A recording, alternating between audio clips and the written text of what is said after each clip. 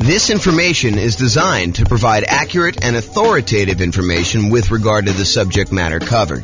It is offered with the understanding that the presenters are not engaged in rendering legal, accounting, or other professional services. If legal advice or other expert advice is required, the services of a competent professional should be sought. Welcome to the Manchester Real Estate Investing and Real Estate Financial Planning podcast. Learn all about investing in real estate in Manchester, New Hampshire, with a combination of real estate financial planning and modeling with numbers specific to Manchester, plus syndicated, more generalized recordings of live and pre-recorded real estate investing classes. Not all of them specific to Manchester. Be sure to stay tuned after the podcast for a message from our sponsors. All right, let's get started. So buy and hold real estate investing. I am James Orr. So I did put a new slide here. A long time ago, we used to actually have a slide that I showed like the next 4 or 5 classes. But I sort of have a backlog because I haven't done classes live in a while, and there's been a list of things, and I just kind of keep adding to the end. So this is the tentative list of upcoming classes. So tonight we're primarily going to go through buy and hold. How many people were here for the real estate investing strategies class where we talked about all the different strategies in one class? No one else was here? I think you were. Yeah, so we only had one person here for that. So in that class, I gave you an overview of all the different strategies. And one of your handouts that you have, this one right here. Oh, this one actually. This one right here shows the list of all the different strategies that there are. And then we primarily, in the classes I teach, we primarily focus on buy and hold, nomad, and house hacking. Those are the 3 strategies we primarily cover. Then there's a list of additional ones that I'm going to teach classes on, but that's not the primary focus of the classes I typically teach. It's more to just be comprehensive so that people have an understanding of why we're focusing on the 3 and not this whole other list. And then there's a couple that I'm not going to cover at all. So tonight we're going to go and do a deep dive into the buy and hold strategy, but you'll notice there's a whole bunch of classes on a bunch of the other strategies listed on here. Those are going to be what I would say is similar format to tonight, except for deep dives into those specific strategies. So for example, tonight we're doing buy and hold.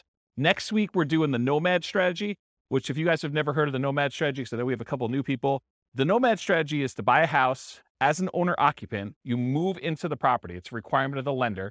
And one of the reasons why you do that is it's a lower down payment and the interest rates are better. So you move into the house, you are required to live there for a year.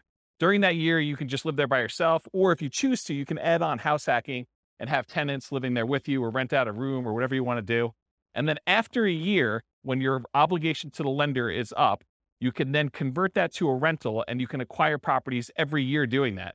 But you only had to put 5% down instead of putting 20 or 25% down. So you can acquire properties with one chunk of down payment, and since the loans are actually better for owner occupant, it's less bad than you would think to go ahead and put 5% down instead of 20% or 25% down. So the nomad strategy, we're going to cover that and all the different variations. I listed some variations on your investing strategies list there. Then on June 1st, we're going to do house hacking.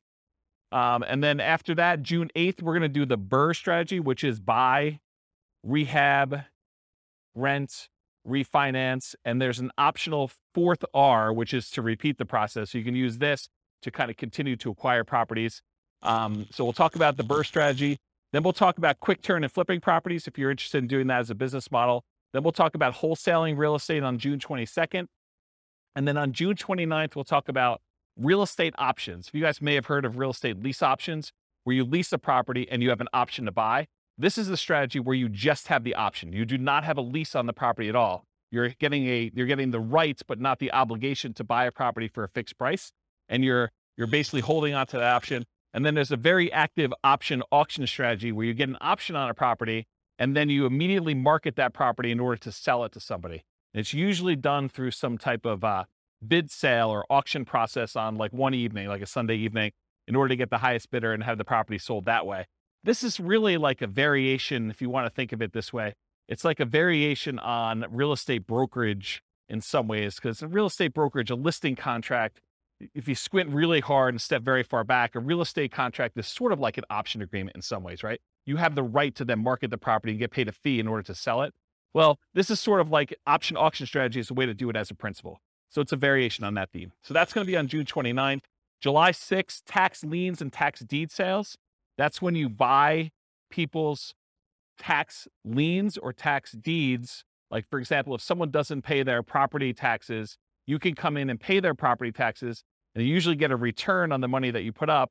And then there's a really, really small chance that if they don't do it and you wait a long enough period of time, you can actually foreclose on the property for them not having paid their back taxes. We'll talk a little bit about this tonight. We talk about stability in real estate. It's one of the kind of options on there. So that's what we've got there. So tax lien, tax deed, real estate is going to be on July 6th. July 13th, I guess it's July 6th. July 13th, creative financing, real estate entrepreneurship. That's all the creative stuff. Subject to lease option, lease purchase, wrap financing, agreement for deed, contract for deed. That whole list on there is like that big graphic in the middle. That's that whole thing. July 13th, we're going to cover all those in one night. 'Cause a lot of them are really similar in the mechanics. There's a little bit of difference, but they're very, very similar in how they're structured. So we'll cover all those that night. Then July 20th, I'll try to do real estate partnerships using this format. It'll be very different than the format we usually teach partnerships, but you'll like this new one. And then the next class after that, July 27th. Oh, this is sort of like the dividing line when I'm done teaching strategy classes. So this is sort of just getting through all the strategies on that list. And it's going to be very similar to the format tonight for those.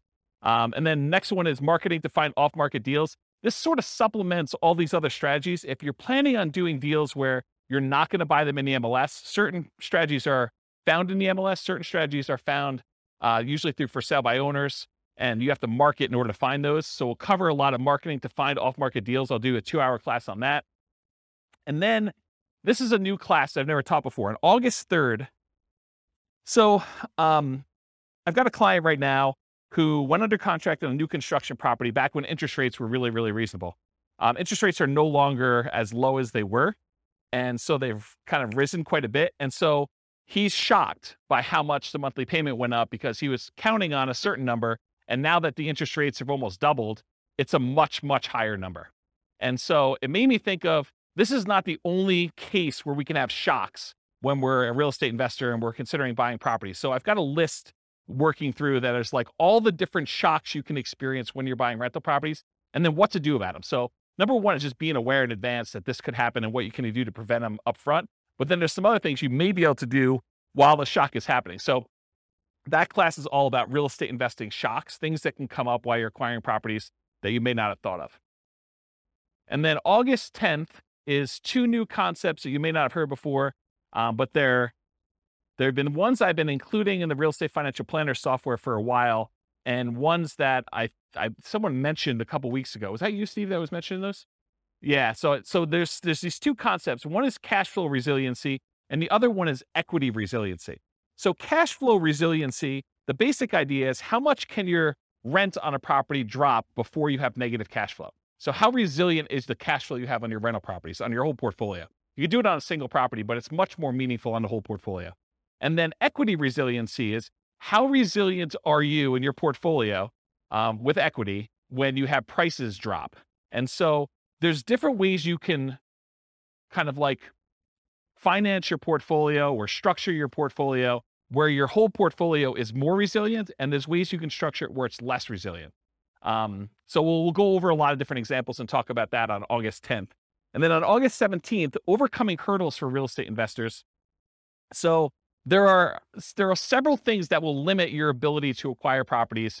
You know, the most common ones I think a lot of people think of is down payments. I don't have enough down payment in order to acquire properties, or I can't qualify for loans for some reason. So I'm going to go over all the different hurdles that real estate investors have. We'll cover all those in that particular class. And then on August 24th, real estate investing Rubicons. So if you're familiar with history, I think it was Julius Caesar who was crossing the Rubicon, a river somewhere in, I don't know, another country. And so the idea, though, is it's sort of like a marker where you've made progress and you, in theory at least, don't ever go back on that. And so there are a couple different things when you think about real estate investing that you need to get to a point where you've grown to a certain situation. So I've called them sort of like Rubicons, where you've gotten to the point where you now have good enough credit so you can qualify for loans. You've gotten to the point where you have enough down payments, or you've gotten to the point where you're good at property management. So I'm going to give you a list of the different Rubicons that there are. I'm trying to hire a graphic artist to do like a big 11 by 17 sort of treasure chest looking map that has all the different Rubicons that you would list out. And then you can go ahead and mark off when you've crossed those to kind of visualize where you are in the process of achieving your goal for real estate investing. So that is the list of upcoming classes. Is that interesting to anybody? Okay, those look good. All right, good. Is there anything I'm missing on there that you guys are like, hey, how come you're not teaching a class on blank? Anyone? All right, good. Guess I got them all.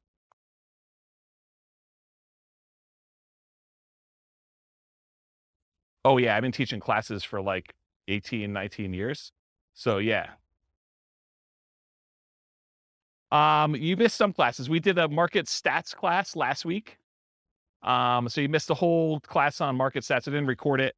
You missed a class on all the different real estate investing strategies. It was like a big overview class.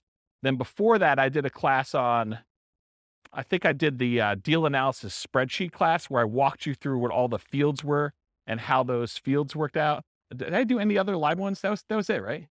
I think those are the live ones that I've done since I came back. And then I think earlier this year, I did one on real estate, financial independence, retire early budget spreadsheet, where you can actually calculate out your minimum target monthly income for retirement and your ideal target monthly income for retirement. So I have classes on that. And then I released a brand new spreadsheet for deal analysis, which you'll see part of it on there too. So, but yeah, there's a whole bunch of classes. I think we have close to 200 class recordings posted on the website. So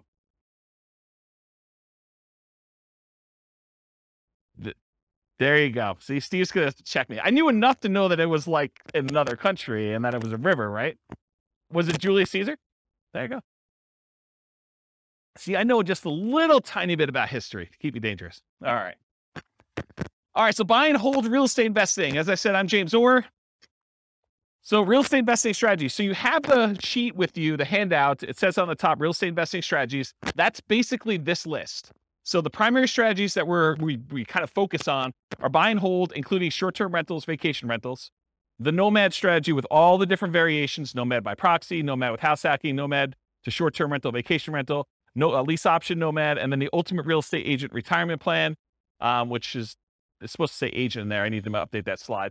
And then house hacking. So these are the ones we primarily teach classes on. This is where the overwhelming majority of the classes will ultimately be. There's going to be some kind of like one-offs, but that's where we are. Then there's a whole set of special section here, the secondary strategies, all the creative financing stuff, quick turning and flipping properties, BRRRR and BRRRR, wholetailing, options and auction strategy, tax liens, tax deeds, partnerships and syndications, and then we'll cover deal maker, syndicator, money partner, and loan partner. When I did the other class list, did I have wholesaling on there? I did, right? Okay, awesome. I just must have skipped it or something. But yeah, we're covering that. And then the strategies I'm not really going to talk about are real estate investment trusts, because you basically buy those as like through a real estate broker, not a real estate broker, a stockbroker. And it's more of a security than it is really a real estate investing strategy. I sort of put it on there to be a completionist and kind of be all inclusive, but really, that's not something I'm going to cover. And then I'm not going to go into separate detail about probate, short sales, foreclosures, and pre-foreclosures, because you'll get those when we cover the other strategies, and they're not really their own strategy per se. So we'll cover those, but we're not going to have separate classes on them. Any questions on this? Is it hot in here already? It is? Let's open the door if you don't mind. Just grab it and do the thing, the foot thing, please. Thank you. All right, cool. So exceptions. So one of the things I'm going to go over tonight is this worksheet right here. And this worksheet is what I call the real estate investing strategy profile. If you think about it, when you're kind of determining, hey, I want to do this particular strategy or this particular strategy, we want to think about all the different characteristics of that particular strategy.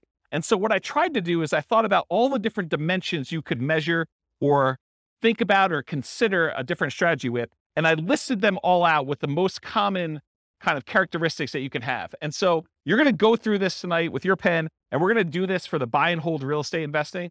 And then you're going to be able to do that. Now, when we go through this, I'm going to tell you how I think about buy and hold real estate investing, but you're going to say to me, James, what about this? What about when you do buy and hold, but you do it this way? Yes, there are probably more obscure examples where you can kind of structure these, and there's kind of like slight different variations and stuff like that. But I'm trying to focus in on the majority of the use cases. And you could have exceptions to this thing. You could come up to me later and say, James, what about if you do it this way? Yeah, you could definitely put it on there. But I'm going to try to be most mainstream and kind of the most correct that I think of. And if you want to debate this with me, this is absolutely brand new. I'm creating a database of all the different strategies with all these different characteristics, so that if you want to go search for, show me the ones you can do with no down payment, or show me the ones you can do with no money, or show me the ones you could do that have the lowest risk or the lowest activity, they're the most passive or they're the most scalable. I can give you a list of the ones grouped by those categories, and you can look at it and inspect it in a database format. So that's 95% built, and it's what I use to make this thing, the profile for you. And it's also what I use tonight to do the presentation. But you'll notice we've got all these other classes on all these different strategies. That's what I'm using to create all the different strategies, okay? So kind of just follow along, take notes if you want to. And I tried to write it out for you so that you can just check them off as you go. Okay. And I have a little beware warning here. Just because you don't think there's a chance that X can happen doesn't mean that it won't happen. This is designed to be a starting point discussion to help you make better investing decisions on your own with additional knowledge. Please do your own research. So a lot of these strategies, I'm going to say, I think about it this way, there's this risk or this way to do it. Is it possible that you're like, no, James is wrong, and there's never a risk of property values going down or rents going down, right? You understand how some people could believe that to be true. It's not true, okay? And just because it's a small probability doesn't mean it won't happen. All right, so buy and hold variations. So when I talk about buy and hold, what I'm really focusing on is traditional buy and hold, where you put a down payment on a property, usually 15% with PMI, 20% is the most common one, or 25% down. You can put more down. You can go all the way up to paying full cash for the property. I'm usually focusing on single family homes, duplexes, triplexes, fourplexes, and then it also includes all the apartment stuff, all the commercial buildings, 5 units and up. So that's all just traditional buy and hold in my mind. In addition to that, I group in short-term rentals, vacation rentals, because you're buying the property and you're holding it. It's just you happen to be, instead of renting it to a long-term tenant, you happen to be renting it by the night or by the week or by the weekend. And so I include that as a short-term rental or vacation rental in this model. Now, is it a stretch to think about buy and hold as, I'm going to buy a building and I'm going to do assisted living, or I'm going to buy a building and I'm going to offer a specific service? It sort of gets on the edge of, okay, you're doing a business, you're doing an assisted living business, but you also just happen to be buying real estate. So you could say, okay, I'm doing, storage units. Storage units, I guess, is buy and hold, but it's not really what I traditionally think of. So could you kind of classify it as buy and hold? Yes. Is it really a separate business of like having storage units and running a storage unit business, or having assisted living and doing that, or buying an office building for your practice, or, land in order to run your business off of? Yeah, you could do all those too, but I'm really thinking of it more in the traditional sense of single family homes through fourplex, and then multifamily properties, apartments, and greater. Does that make sense to everybody? Okay, cool. And this is intended to be, interactive. So feel free to interrupt. Please do use the microphone so your question gets on the mic, though. Just raise your hand. I'll bring you the mic, or someone else will bring you the mic. Any questions on this one? Cool. All right. So one of the ways I kind of classify different strategies is this a real estate investing strategy, or is this a real estate entrepreneurship strategy? And the way I kind of classify those is, with a real estate investing strategy, you're primarily taking money, deploying it, putting it into an investment, investing in something with the expectation of getting a return on your money. That's real estate investing to me. There's another way to look at this where you're out there doing work, you're doing labor. Maybe you have some money in the deal, but you're primarily working a job in order to create money, to create value in some way. That's more like house flipping, where, yeah, you have a little bit of money invested in the deal, but you're really not looking to get a return on that money. You're really looking, I'm going to go put labor in and do that. So is buy and hold real estate investing more real estate investing, where you're putting in money and you're expecting to get a return? Or is it more like entrepreneurship, where you're actually going out there and doing work and trying to make money from the work? What do you think?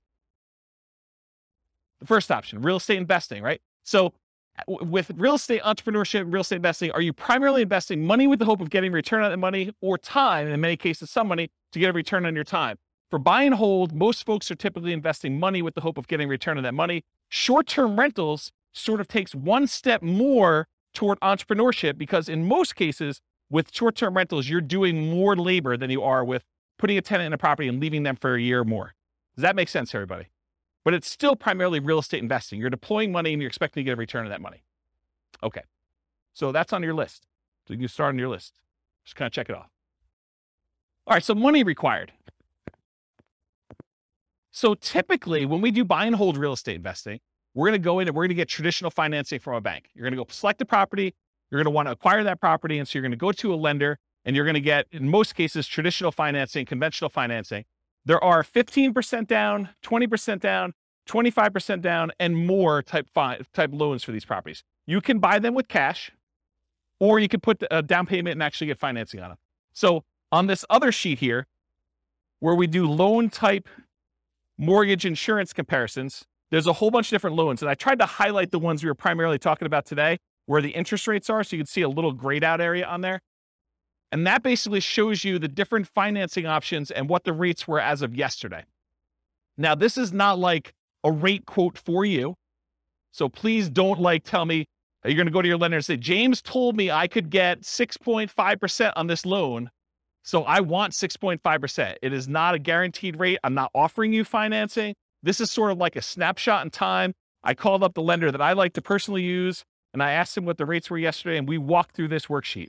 Just out of curiosity too, would you guys prefer that I make this a editable Excel worksheet version for you so that you could actually use it to kind of do your own comparisons? Would that be helpful to anybody?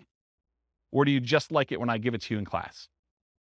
Anyone want me to create one that you could fill in? No one. Well, glad I didn't do that work then. That's awesome. Okay. So on that worksheet though, it shows you the different types of down payments you need and what the interest rates were on those particular loans, and in some cases what the points were in order to get those particular rates. So typically when we're doing buy and hold, 15 to 25% down, you also need reserves. It would, and I know I'm sensitive every time I do this, but you would be stupid to invest in real estate without reserves. Okay? And I know that sounds harsh, but it's supposed to be harsh because you would be stupid in order to invest in real estate without reserves. You need to have reserves in order to invest in real estate. Things happen that you're not going to expect. You need to have reserves. Okay? So even if you find a no down payment deal, is that no money required deal? No. In the overwhelming majority of cases, it's not. There are very few strategies that are no down payment and no other money required. Even if you find a nothing down deal, even if you got a VA loan or USDA loan, or you manage to find a property that you could buy subject to where the seller's like, hey, just take over the debt of my property. That is still not a strategy that you can do with $0. Does everyone understand that, right? You need to have reserves in all those cases. It's a really good question. I need to do a 2-hour class. Question was, how much in reserves? The really, really short answer is probably 6 months in something like a savings account. Okay? All right. So typically you need 15 to 25% down and reserves. You might also see, although much less frequently, in my opinion, bringing in a money partner where maybe your dad says to you, hey, I will make you a loan for the 20% down and you can go ahead and buy this property. So bring in a money partner, or the other extreme is just buy it all cash. I think for a lot of folks, they would prefer to leverage their money and get a loan for it. Although I definitely know investors that are buying properties all cash. Okay, so this applies to both buy and hold, like traditional buy and hold, and short-term vacation rentals. In addition, there is a kind of subset to this that when you're doing a vacation home short-term rental, there is an owner-occupant second home or vacation home loan that you can get with 10% down. So that would be the exception. You could actually go buy a property where it's a vacation home to you and you're going to rent it out, 11 and a half months of the year other than what you're going to stay in there, and you can get that with 10% down. Okay? Any questions on money required? This is on your worksheet. Feel free to take notes. I see you that are not taking notes. What are you thinking? Do you have perfect memories? You can remember all this stuff? All right, cool. So credit required. So it's most common is to qualify for traditional investor financing, non-owner occupant financing. The typical credit score needed in order to do these types of loans is 700. There are some exceptions if you have very low debt to income. So there's a possibility that you may be able to do a little bit better than 700, but most of the time it's going to be 700. A less common situation, if you're buying a property without a loan at all cash, doesn't matter what your credit score is. You can buy the property all cash. Or if you're partnering with someone who's getting the loan, you may not need to qualify for the loan at all yourself, but someone will need to qualify. Okay.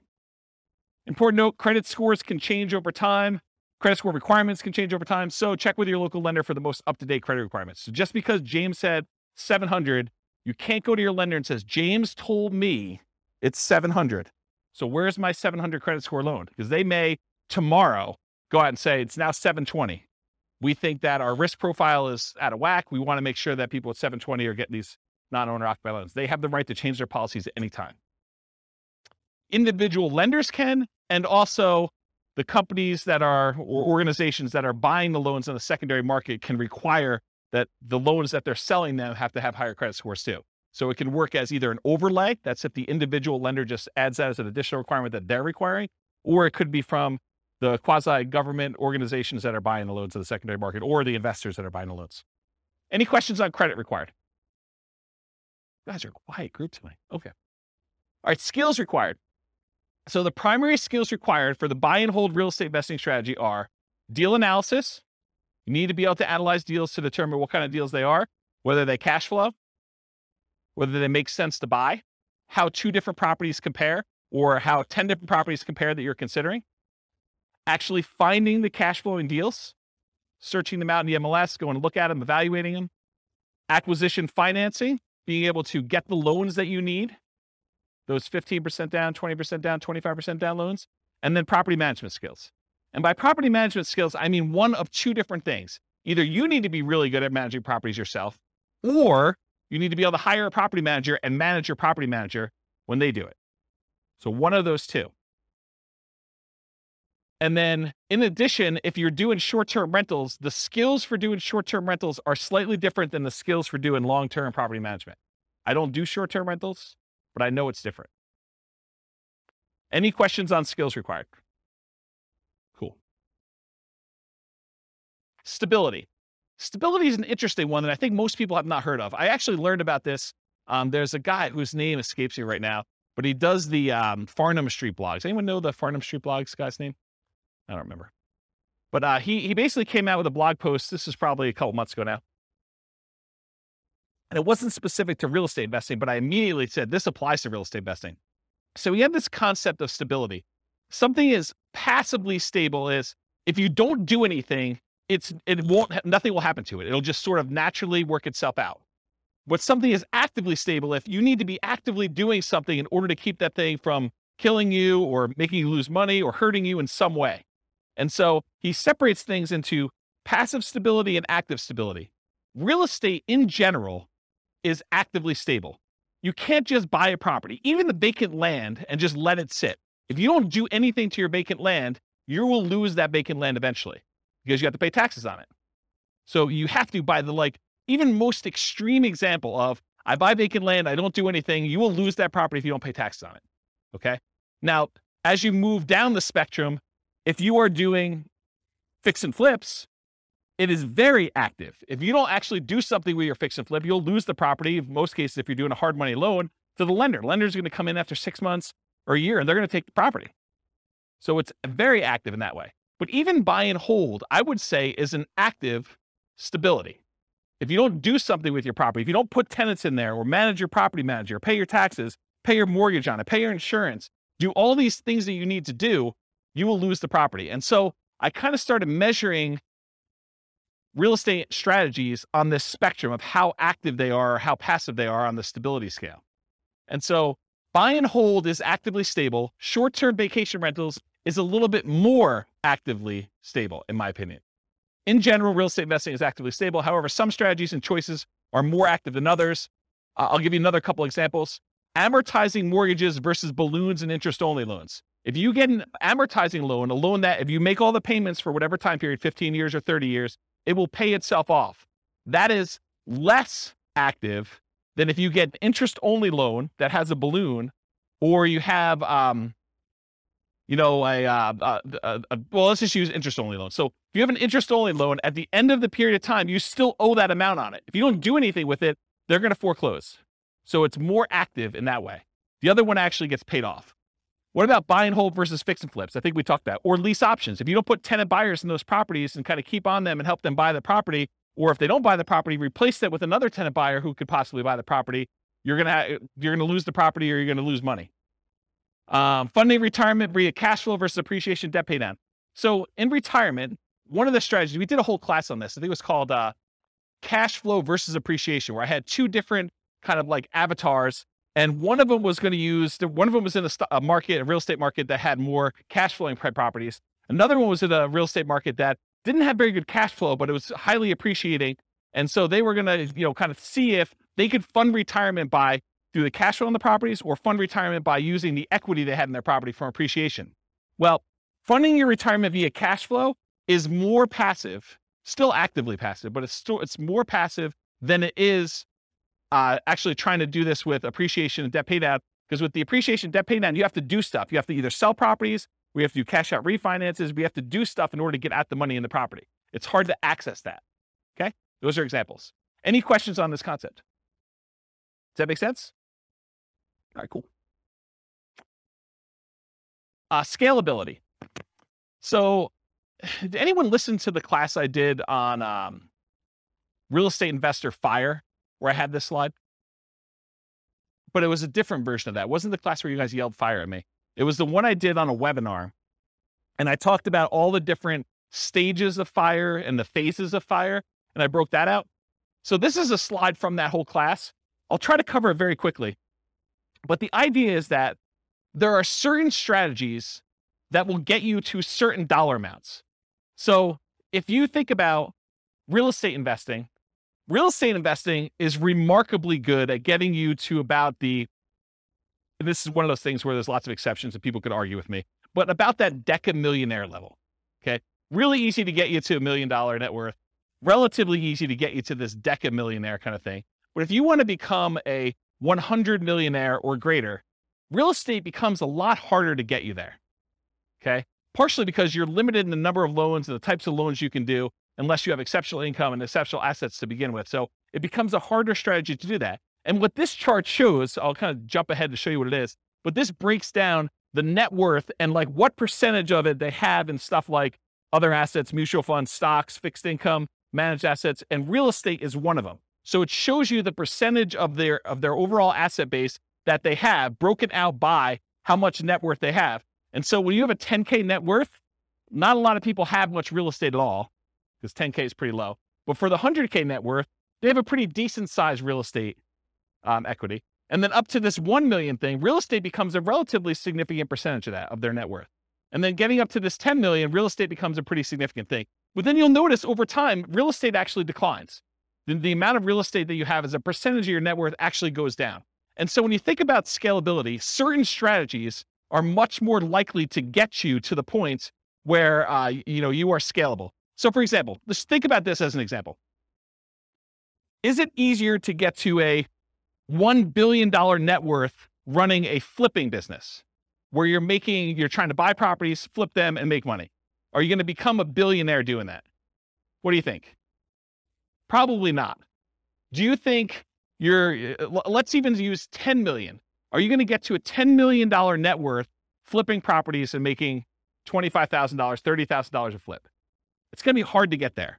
Would it be easier to get there if you were buying rental properties, buying $400,000, $500,000 rental properties and acquiring a bunch of those and letting them pay off over time, letting the whole asset base appreciate, letting your loans get paid down if you have loans, getting cash flow on those properties and reinvesting it and acquiring more rentals? Are you more likely to get to a $1 million or $10 million net worth doing that than just doing jobs where you're flipping properties and making $25,000 or $30,000 a pop? Can you see how certain strategies are more scalable than others to get to certain levels? Does that make sense? Okay.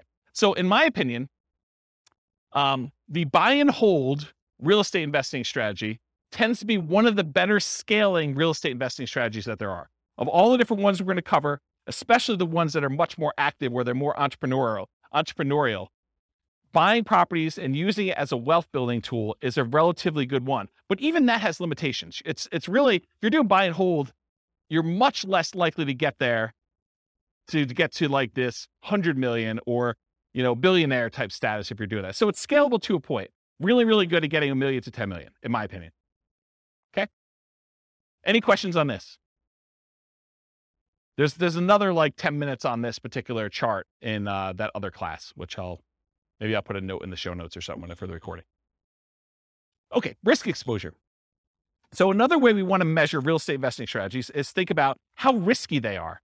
And one of the things I like to think about when I think about risk are, what are the risks of doing this particular strategy? So for buy and hold real estate investing, I consider this sort of like a medium risk real estate investing strategy compared to some other ones. There's ones that are much lower risk. There are ones that are much higher.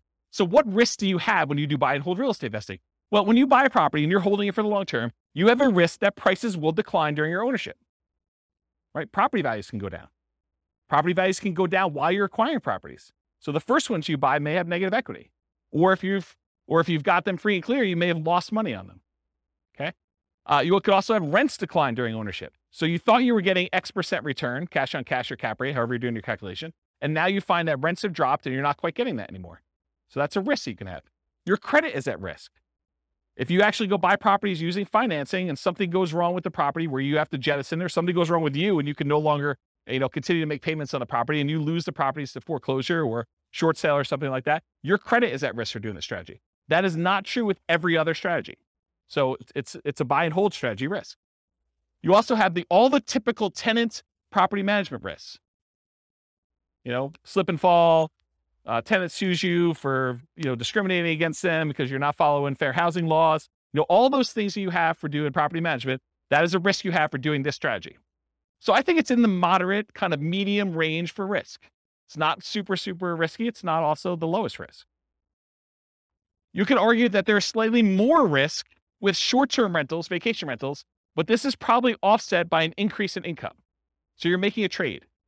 So I think short-term rentals probably have a slightly higher risk. But I also would say that short-term rentals have an additional risk, the risk of an additional risk of changing policies. Like we're seeing HOAs and some cities kind of change their policies about allowing short-term rentals. So you don't have that risk as much with long-term, year-long lease type tenants. Any questions on risk? Are you seeing the format we're using for these other ones and how this will be helpful to understand if you're considering other strategies, how they all measure up? You seeing that? Is that gonna be helpful? Okay, profit speed. So how quickly do you make money and what size of money do you make at what interval? So you can make $1, but is that like a decent amount chunk? So we want to think about also how quickly it happens and then the magnitude or the size of your profit. So I'm calling this profit speed. And if you've seen this before, this is my return quadrants. This talks about the 4 different areas you see that you get returns on by owning rental property. And then I also have reserves in there because you tend to own a small return on the reserves you keep. Whether you keep them in a savings account, you're getting 1% a year. You keep them in the stock market, and you're earning 8% per year. So you do get a return on the reserves you have, but it also drags down the overall return on investment when you kind of like say, I have to have 6 months or 12 months of reserves for my property. You realize that, well, my appreciation needs to take into account the amount I set aside in reserves. I can't not do that calculation, in my opinion, correctly, unless you take into account reserves. So we're thinking about just the return you're getting. There's a return from appreciation, the property value tending to go up over a long period of time. There's a return from debt pay down, the amount you pay down on the loan. If you don't have a loan on it, you don't get this return. If you're paying cash for property, this is 0. So you get these 2 returns. These 2 returns are what I call cash later returns. So all the stuff on the left is the stuff that you get later, because you can't usually access appreciation or debt pay down until you either sell the property or you do a cash out refinance. So these ones on the left-hand side are the returns you get later, cash later. The ones on the right are cash now returns.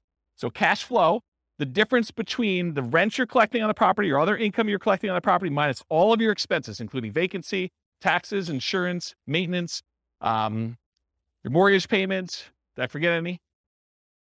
Basically, it's all those, okay? So cash flow is the net difference between what you're bringing in and all of the expenses you have in your property. That's cash flow.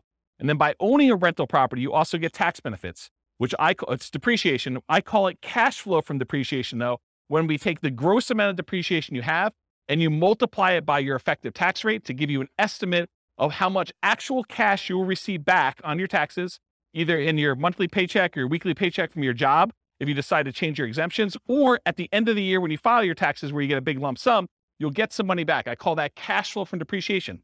The ones on the right are cash now. You get the cash flow at whatever interval you're collecting rents minus your expenses. So usually monthly, unless you're doing some type of short-term rental, then it's weekly, wherever they do the payouts for your kind of platform that you're using for that. And then the tax benefits, you can collect those with your paychecks every week, every 2 weeks, every month, or at the end of the year when you do your tax return. But it's not like you have to wait a long time like appreciation debt pay down. So these are more cash now. These are cash later. When you have regular buy and hold rental properties, you tend not to get these short term, but these tend to be the bigger numbers. You know, your appreciation on a property tends to be larger than your cash flow, just in general. It's not always that way. And then your debt pay down tends to increase over time. As you pay down a 30-year mortgage, it just gets larger over time, but it tends to be a bigger number too. Then your cash flow, although as interest rates rise, this gets smaller. I want to point that out. So cash flow and tax benefits, these tend to be relatively smaller numbers, unless you're doing a free and clear, and then your cash flow number should be much larger. But you're doing these tend to be smaller numbers, but they tend to be more quicker. So as far as like profit speed, with buy and hold real estate investing, you typically can start seeing cash flow within 30 days. You buy the property, you acquire it, you put the tenant in there. It's relatively quick. Rents and security deposits are typically paid in advance. So a lot of times someone pays rent at the first of the month for the month that's coming up. They're not paying it in arrears. They're paying it in advance. So you're going to get that up front. And usually you require a security deposit before they move in. So you'll see some money up front. Short-term rentals using property manager can slightly delay the time to producing cash flow.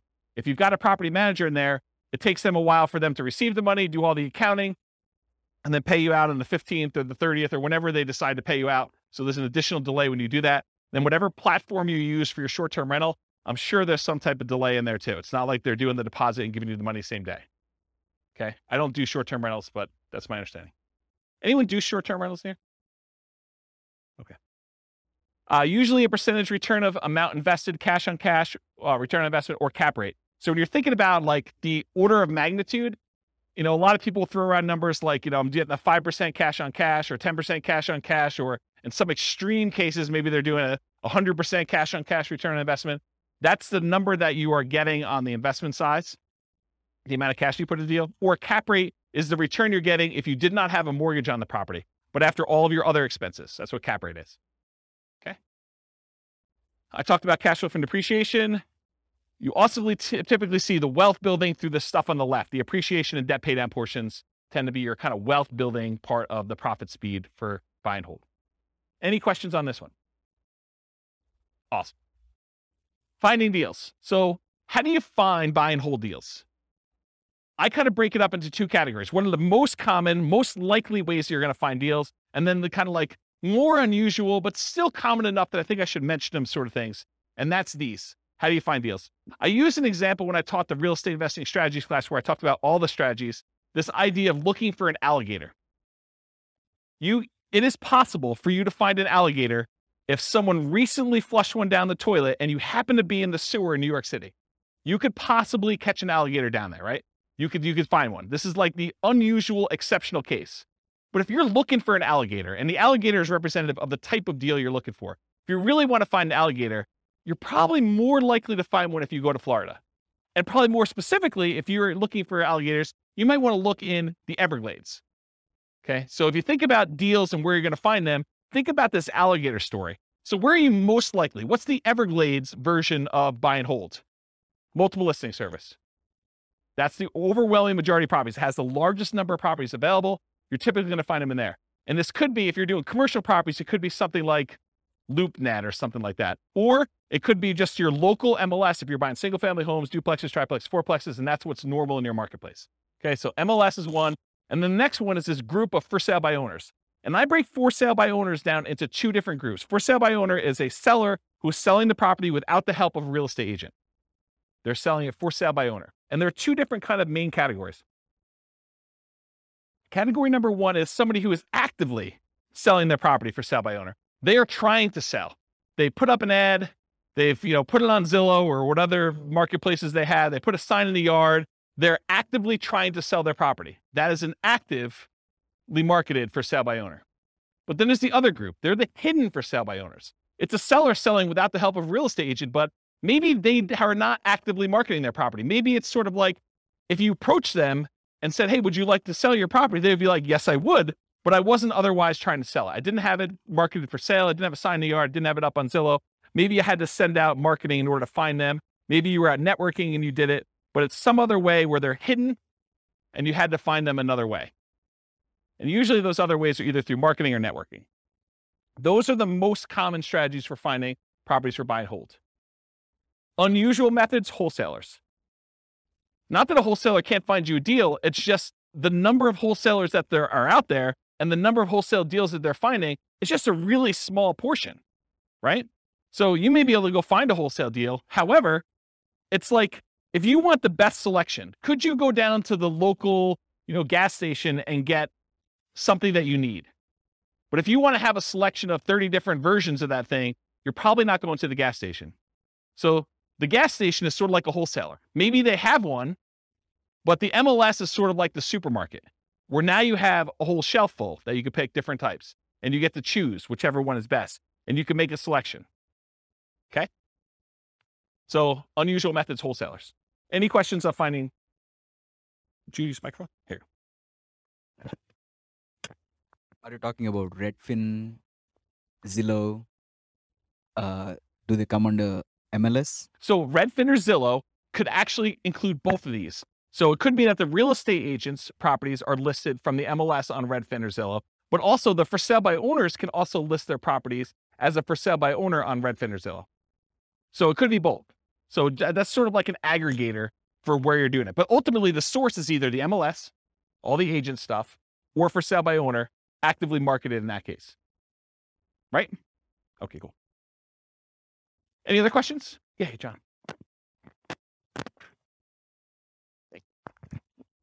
I've got a two-part question. On the for sale by owner, Yep. Is that typically, do they want more money or less money than if they were going through a realtor? And also, the second part of my question would be risk. Yep. If I use a realtor, you guys cover all the hidden stuff. If I'm dealing directly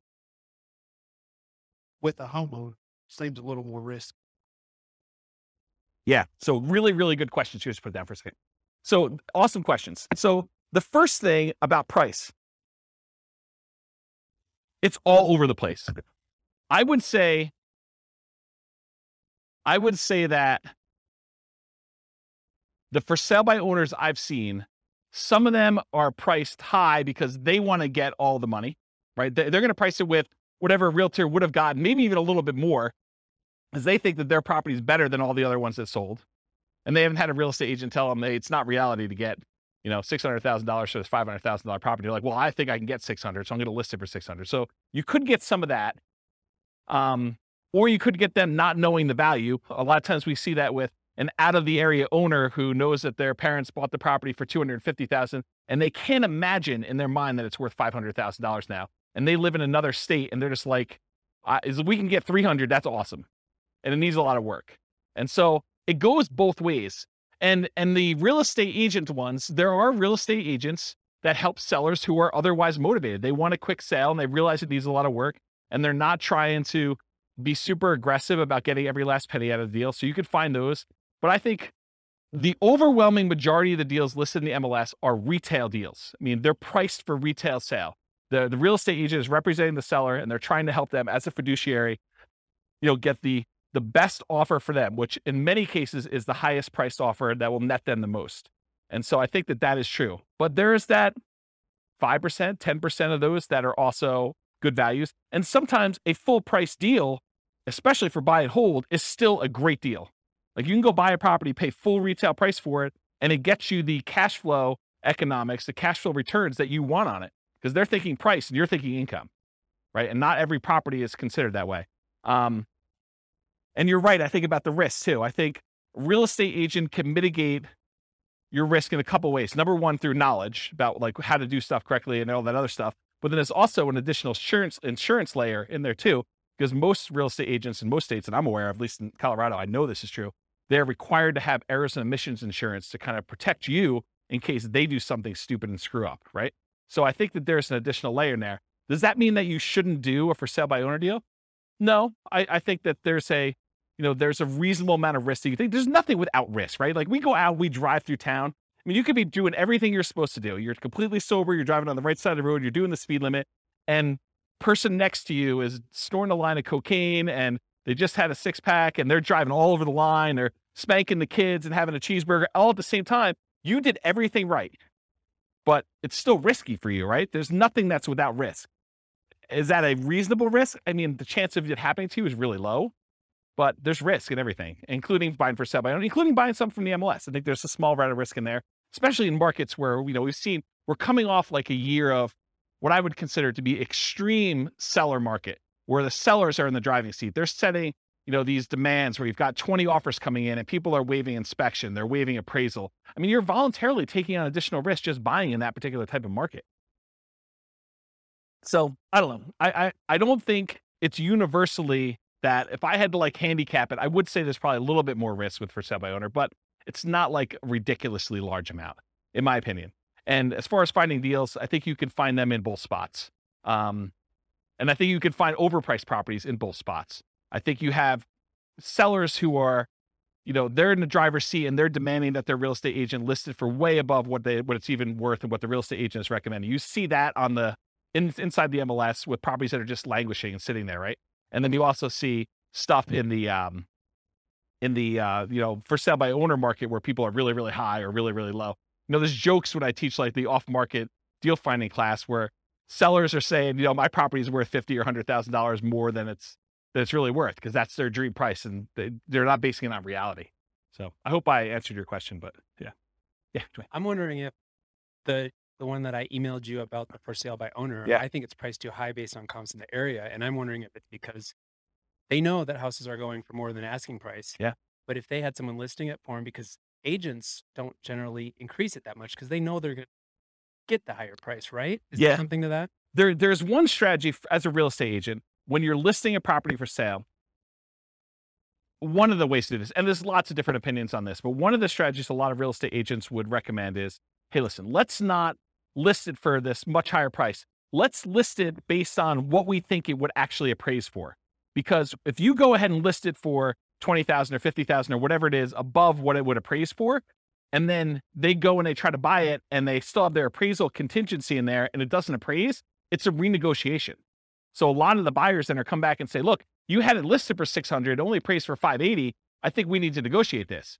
What you're trying to get a buyer to do is you're trying to get enough buyers, at least this is one of the strategies, but as a real estate agent, you're trying to get enough of the buyers to come in at $580, which would be supported by the actual other comps for appraisals, get it to appraise for $580, but get enough buyers saying this is a deal. It's listed for what it would appraise for, which might seem a little bit low in the crazy market. Get multiple people offering and maybe get them to say, listen, as long as it appraises for $580, I will then make up the difference to $600. And you want to get that offer because I think that's a stronger offer for the seller because they can get them to then make up that difference. So you're not renegotiating. So there's some strategy to that. Who knows where the market will be in 6 months, and that may not come up again, but that's historically how we've looked at that. Does that help you? Okay. Where's my clicker? Anyone know where my clicker went? Oh, here it is. Yeah, I was getting some water when John was asking this question. All right, cool. No questions on finding deals. We're good? Cool. So how do you analyze a buy and hold deal? Well, it's this spreadsheet, the world's greatest real estate deal analysis spreadsheet. That is my modestly named spreadsheet that I made. But basically you enter in all the details about the deal, your ARV, your purchase price, seller concessions, down payment percentage, closing costs, rent ready costs, interest rate, loan term, if you have PMI, all the stuff about that, monthly rent and other income, vacancy rate, property taxes, property insurance, HOA dues, utilities, other expenses, maintenance, all the stuff that you'd normally do. And then it actually calculates all the stuff you need to know about this. And you can override any of the numbers as well. And it will tell you you're primarily looking for most buy and hold investors. You're primarily looking at your cash on cash return on investment if you're getting a loan or your cap rate if you're not getting a loan. Okay. So you can go download a copy of that spreadsheet. I'll put the link in the show notes for those who listen to the recording, and it's on the screen for you guys here in the room. Any questions? Everyone have the spreadsheet? Anyone not have the spreadsheet yet? Okay, you guys should have it. Okay, good. All right, market conditions. I assume there's no questions on this, right? There's going to be whole classes on analyzing deals, which I've already done out through August or whatever it is, but I probably need to add those. Anyone want a deal analysis class, like actually walking through examples? Okay, at least one person. Oh, two. All right, cool. So no questions on that before we move on? Cool. So market conditions. So if you're doing buy and hold, and it seems obvious, it'll seem a little less obvious, I think, with some other strategies. But what are the market conditions you typically want to see if you're buying properties and holding on to them forever? Well, ideally markets with good cash flow. There are some markets where it's really, really, really hard to get them to have positive cash flow. I mean, they're like $1 million properties that might be renting for $2,000 a month. It's really hard to make the economics work on this. Okay. So you want a market ideally that has good economics with cash flow, and markets where you have strong appreciation and strong rent appreciation, where the property values are going up and rents are going up. You don't want to be buying in a market where there's a mass exodus and it's causing a glut of houses on the market and people are chasing the price to the bottom just to get theirs sold before all the other ones get sold. And so the prices are dropping. And maybe there's so many houses for rent that the rent prices are doing the similar thing where they're trying to get lower and lower rent just to get them occupied, because better to get $600 a month than zero. Okay. So ideally you want a market that has a lot of demand, where prices are going up and rents are going up, because that's really where you get your long-term wealth building from with buy and hold. Then you also want cash flow. Market challenges, markets with significant negative cash flow with reasonable down payments. You know, in most cases, I can make almost any property cash flow if you buy it cash, right? If you don't have any financing on it, all you got to do is overcome taxes and insurance and maintenance on the property. And so that's a pretty low bar for most properties. However, then you start saying, okay, yeah, I could buy anything with cash, but really what I want to do is I want to look at the top 5% or 10% of the market, and I want to select quality where I get a good return on my money. And so then you start selecting based on the best cash flow you can get, not just will it cash flow. And that's one of the problems. We'll probably talk about it when we do, some of these other like creative financing or times when you buy from a wholesaler. The problem with buying from wholesalers and for buying creatively where you're doing marketing and you're getting sellers to contact you is selection. It may not be a property that you would otherwise want to select.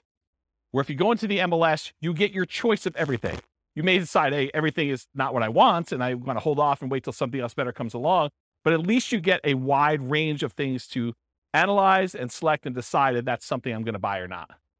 There's a lot of times with like putting out marketing and getting sellers calling you or deals coming into you, it's like you don't control which sellers call you. You can control it by selecting where you advertise to a certain degree, but you may still get a property that you don't want. And so you still have to say no and select the ones that you do want. Okay. And then lastly, markets with no or negative appreciation.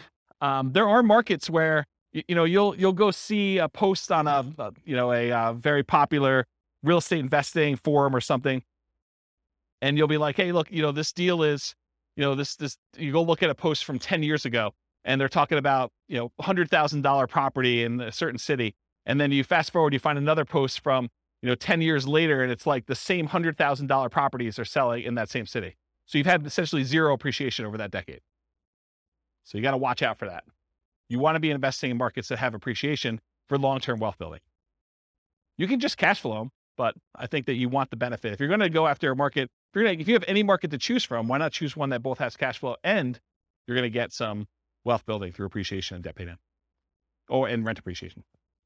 Okay. So no questions on this? Everyone got it? Cool.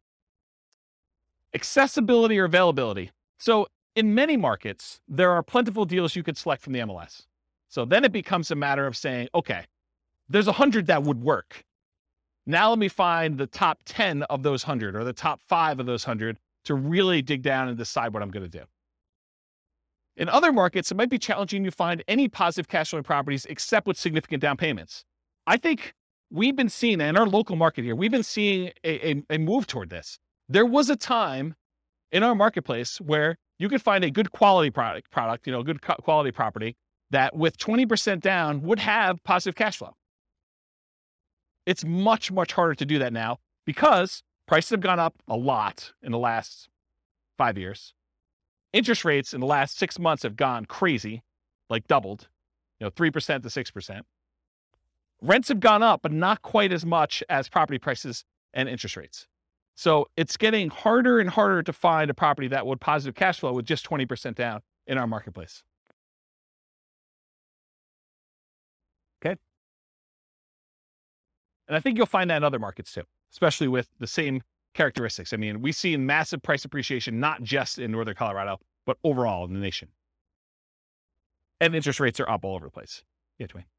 How far behind do taxes usually follow that when they do assessments? Is that something that... That's a great question, because you're right. I mean, if property values have gone up and they're doing the reassessment every 2 years, which I think is very, very common, at least around here, that's the norm, right? Every 2 years, we see a reassessment. So they're going to use the new property value, and they've got their kind of like tax, whatever they call it, mills, or how they calculate taxes. They're going to use those times whatever their new assessed value is, and your property taxes are going to go up. So it's just sort of like 2-year stair step going up with that. Yeah. So it's definitely going to impact that, which is another reason why you probably shouldn't use just the last year's property taxes as your estimate, unless you're prepared for that shock. That's a shock for that class, right? Buying a property using the old tax assessment only to find out that 6 months from now, there's going to be a new tax assessment. It's going to change. Same thing we see with new construction properties, right? I mean, you've seen this where, sometimes we get really lucky where you buy a property and you're still paying taxes on vacant land. And it takes 3 months, 6 months, a year, whatever it takes for the county to come around and say, okay, now we're reassessing your property. It's no longer vacant land. It's got this $500,000 property on there. And now property taxes aren't $47 for the year. They're $4,700 for the year. Okay. So that's a big difference. Interest rates may be a significant factors, whether properties will cash flow or not. And the other thing about accessibility, availability, is verify that you can use your property as a short-term or vacation rental before buying it. You don't want to assume that you can. You want to check with the city. You want to check with the county. You want to check with the HOA at a minimum. And there may be additional municipalities that are limiting you. Those are the 3 that come to mind. Any questions on that? Cool. Using retirement accounts. There are some real estate investing strategies that you can use your retirement accounts to invest with. Buy and hold real estate investing is one of them. You can use your retirement account, your self-directed retirement account, to buy real estate with for buy and hold. A lot of times it requires special financing. So most of the time it's going to be a portfolio loan, and the portfolio lender is going to require a much larger down payment, usually about 35%. There are some ways to structure where you're getting the loan and someone else is partnering with you. Go see the partnerships class where we talk about that. But you could structure an LLC with some portfolio lenders who obviously don't see this as a kind of like good way to do it. But you can come in and be the loan partner on a deal for an LLC and only put 20% down in order to get some of those products. But if you're buying it just with your self-directed IRA, self-directed 401k, in most of those cases, because it can't be a recourse loan, they're going to require 35% down. The interest rate is going to be a little bit higher. And they're usually ARMs. Sometimes they'll do a 15-year fixed rate mortgage, but that's also going to hurt your cash flow because it's the 15-year amortization schedule makes your cash flow, it makes your monthly payment higher, which means your cash flow is going to be worse. So just realize that might not be ideal. And then the other thing to think about too is if you're trying to do financial independence, retire early, below when you can technically start taking money out of your retirement accounts, realize that if you're doing investing inside these accounts, it's not like you can access that money. You can't like collect the cash flow from the property that you have owned by your self-directed IRA or self-directed 401k. You have to leave that money in there until you can legally withdraw it, unless you want to pay the taxes and the penalties to get it out. Okay. So realize that if you're looking to do this for retiring at 45 or whatever you're trying to do, that's potentially problematic.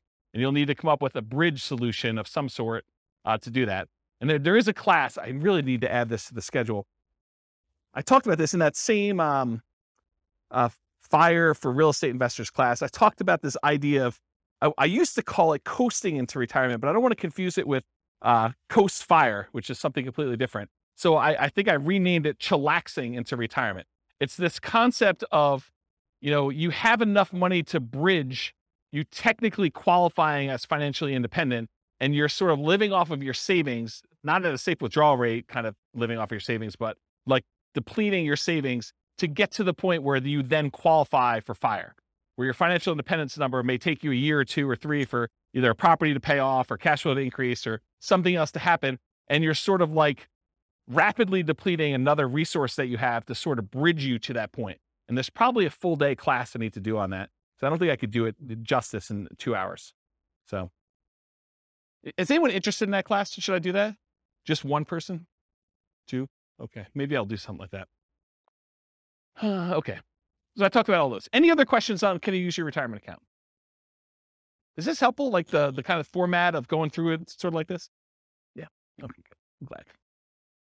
All right, quantitative analysis. So when I originally did the real estate investing strategies class, I gave you like a warning up front that I could have easily decided, I did qualitative then. I kind of like looked at the characteristics and how they work and what their strategies were. But I could have just as easily done all math and showed you, okay, look, if you do buy and hold, this is what the numbers look like for you doing it. If you do creative financing, this is what the numbers look like for you doing it. And one of the reasons I wanted to do this series, I wanted to do a deep dive with all the different ways to measure and look at it, but I also wanted to do a quantitative analysis. And so what I'm going to do here for the series is I picked an avatar, a prototypical person, and I kind of have a story around them. And then I'm going to show you, okay, if this particular person, in this case, it's a group of people, a husband and wife, if this particular group of people, this kind of like partnership, this, what do you call it, couple, this couple decides to go ahead and utilize the buy and hold strategy, this is what the numbers look like for them. And I'm not going to go into crazy detail where I, drill into this is what cash flow looks like, this is what their net worth looks like. I only use the metric of their ability to achieve the minimum target monthly income for retirement. So when do they actually become financially independent? And so I use that as a metric, as one measuring stick. And as we do today with a couple variations and creative financing and subject to lease options and wholesaling, I will show you how doing that strategy actually gets them to FI or not and how long it takes them so that you can see relative sizes of how quick. If you're going to do, fix and flips or whatever it is, how quickly does that get you to the point where you're going to be financially independent? Does that make sense? Okay.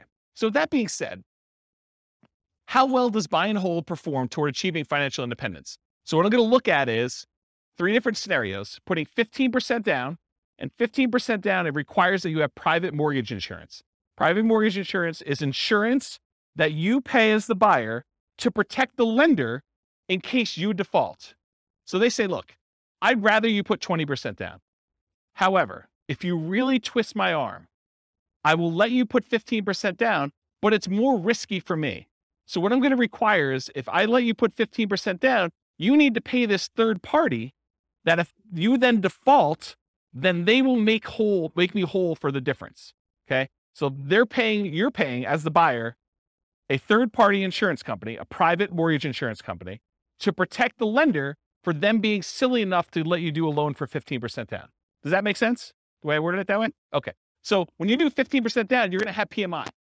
And if you look on your worksheet, sorry, man, you got volunteered. I should have just taken a sheet, huh? So on your worksheet here, you'll see this 15% down column.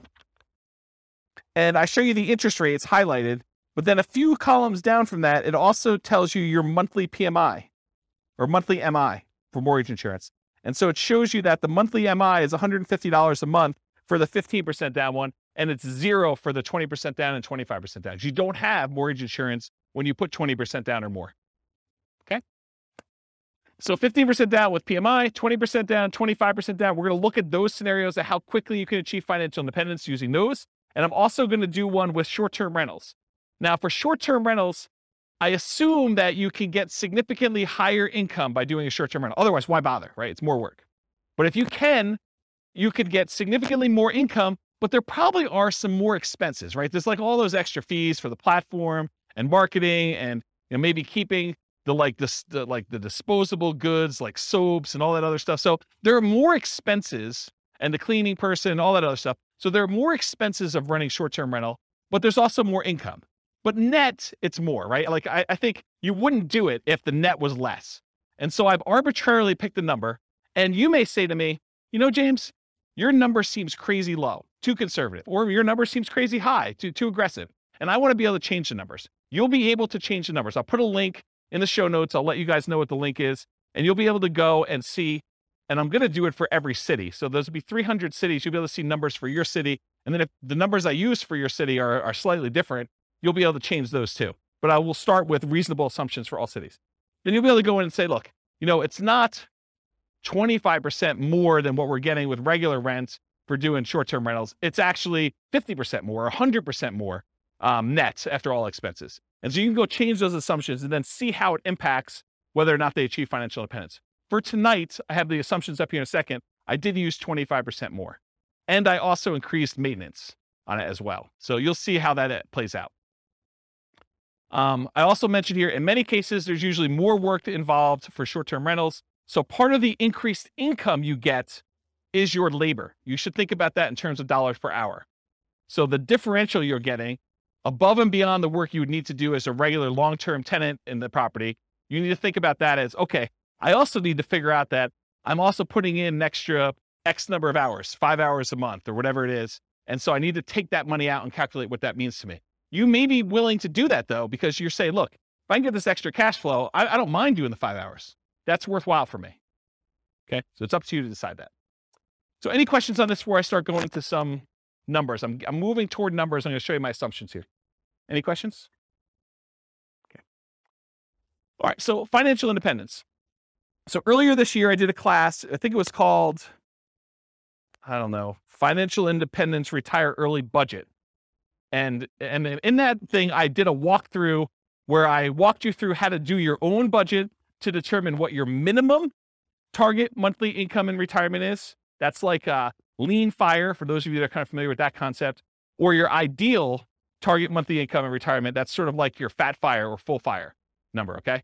So I walked you through, you kind of walked through all your different expenses, your mortgage, taxes, insurance, HOA, and your own personal property, vehicle payments, all that stuff that you have there. And then I calculate your amount that you need in order to be able to achieve financial independence based on your expenses for kind of two different groups. So I'll put a link to be able to download the spreadsheet, maybe watch the video on there.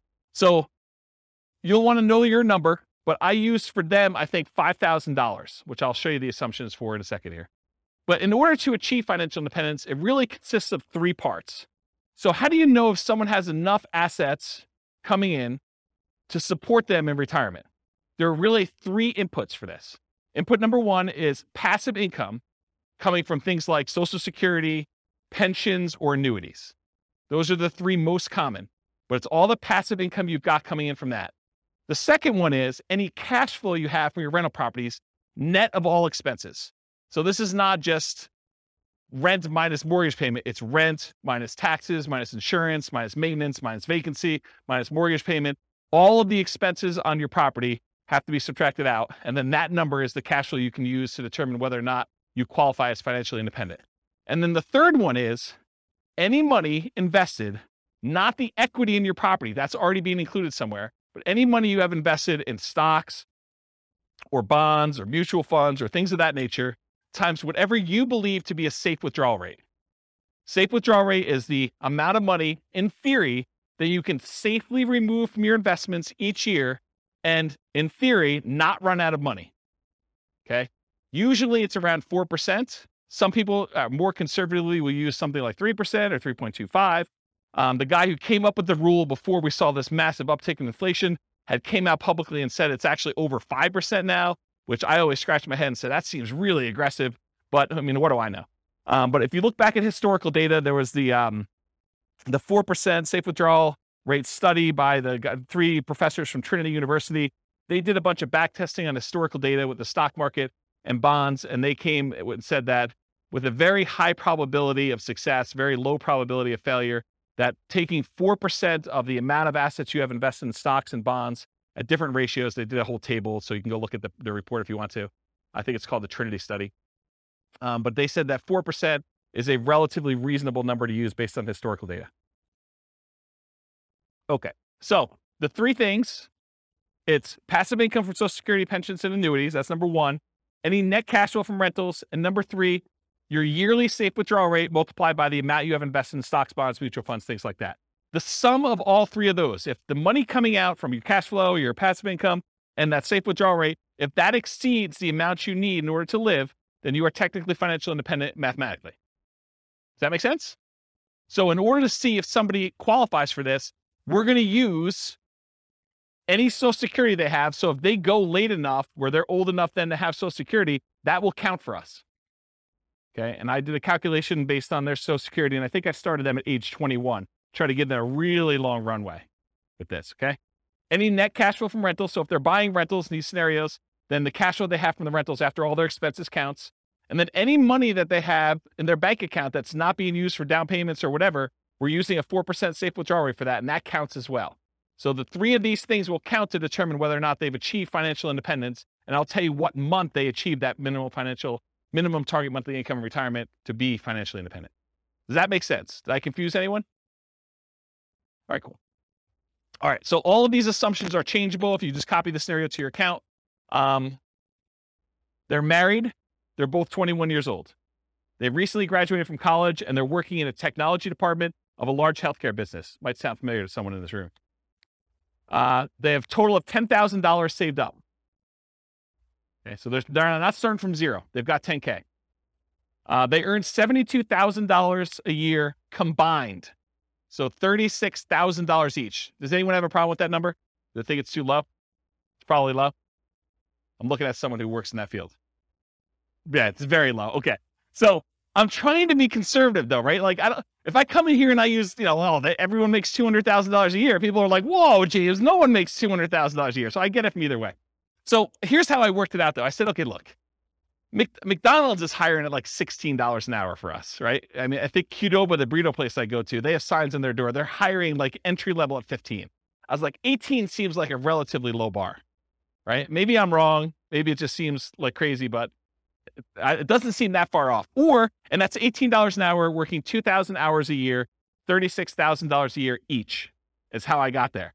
Or you could say, look, if they're really as motivated to achieve financial independence as you say they are, then 2,000 hours a year is like part-time work, in my opinion. I mean, there's other people they're going to be offended by that, right? I'm going to get hate mail, like, I can't work more than $2,000 a year. I mean, 2,000 hours, that's like the first 6 months of the year for me. I mean, I know there's some business owners in here that they're like, yeah, 2,000 hours. Yeah, that's easy, right? But I'm going to get hate mail, I'm sure. But I use 2,000 times $18 an hour to get $36,000 a year for each one. I think that's a reasonable number for a lot of folks. And so I'll try to use these same assumptions across all the different strategies to compare them. So you'll be able to see more of as close to an apples to apples comparison as you can be, knowing that you're comparing different things. Okay. This may be hard for you guys to believe. They're saving $1,000 a month before they buy any houses. Okay. So between the two of them, they're saving $12,000 a year on a $72,000 income. That's pretty aggressive, but they're motivated to achieve financial independence. In fact, I say that they're obsessed about achieving financial independence so they can retire early. They want to fire. They want to find their best path to financial independence together. They're both taking Social Security at age 67. That's what I modeled it at. And Social Security was estimated based on them working until the full age of 67. You guys all know that if you stop working earlier than 67, your amount of benefits actually goes down for Social Security though, right? You guys know that, right? Like if you don't put in enough, then you don't get the whole thing. It goes down. Okay. So I've assumed though, incorrectly, that they've worked till 67. So if they get to the point where Social Security kicked in and it matters to them, that will be a factor. But if it's before that, it really doesn't matter anyway, because they've then achieved financial independence without Social Security. Okay. Any questions on the changeable assumptions? Because you can go in and change these. You're like, hey, look, 72,000 a year is crazy, James. I don't know where you got the number from. Nothing? Okay. This is the worksheet you have, the loan types. I'm just pointing out that when they do the 15% down loan, I'm using 6.75%. That's what I got yesterday when I called my lender as the interest rate for a 15% down loan. And in order to do that, they had to pay 2 points to get that loan. They wouldn't give us a par rate. They wouldn't give us a rate where you didn't have to pay any points. Okay. And if you're doing 20% down at 6.625, there's 2 points for that as well, but there's no PMI. And then if you put 25% down at 6.5%, that's par. There's no points required in order to get that rate, and there's no PMI on that one. Okay, so that's the interest rates I'm going to use. If they were, when we cover Nomad next week, we'll be looking at these conventional loans, and you'll see the interest rates for those, what they are. For example, putting 5% down is 5.5% versus 6.75 or 6.625 or 6.5. This is why putting only 5% down starts to look attractive, is the interest rate's so much better. We'll cover that. We do Nomad. Any questions on this before I go on next slide? Okay, cool. More changeable assumptions. I modeled this out for 60 years. So if for some reason they don't achieve financial independence, it's possible they achieve it after 60 years. Okay, so 720 months, 60 years. So they'll be 81 at the end of this modeling. Based on their income, I think I looked it up. It should be about a 17.85% effective income tax rate. That's what I've estimated it to be. I'm assuming a 3% inflation rate over a very long period of time, guys. 3% is reasonable. I know we've seen crazy numbers recently, but look out long time in history. 3% seems right about there.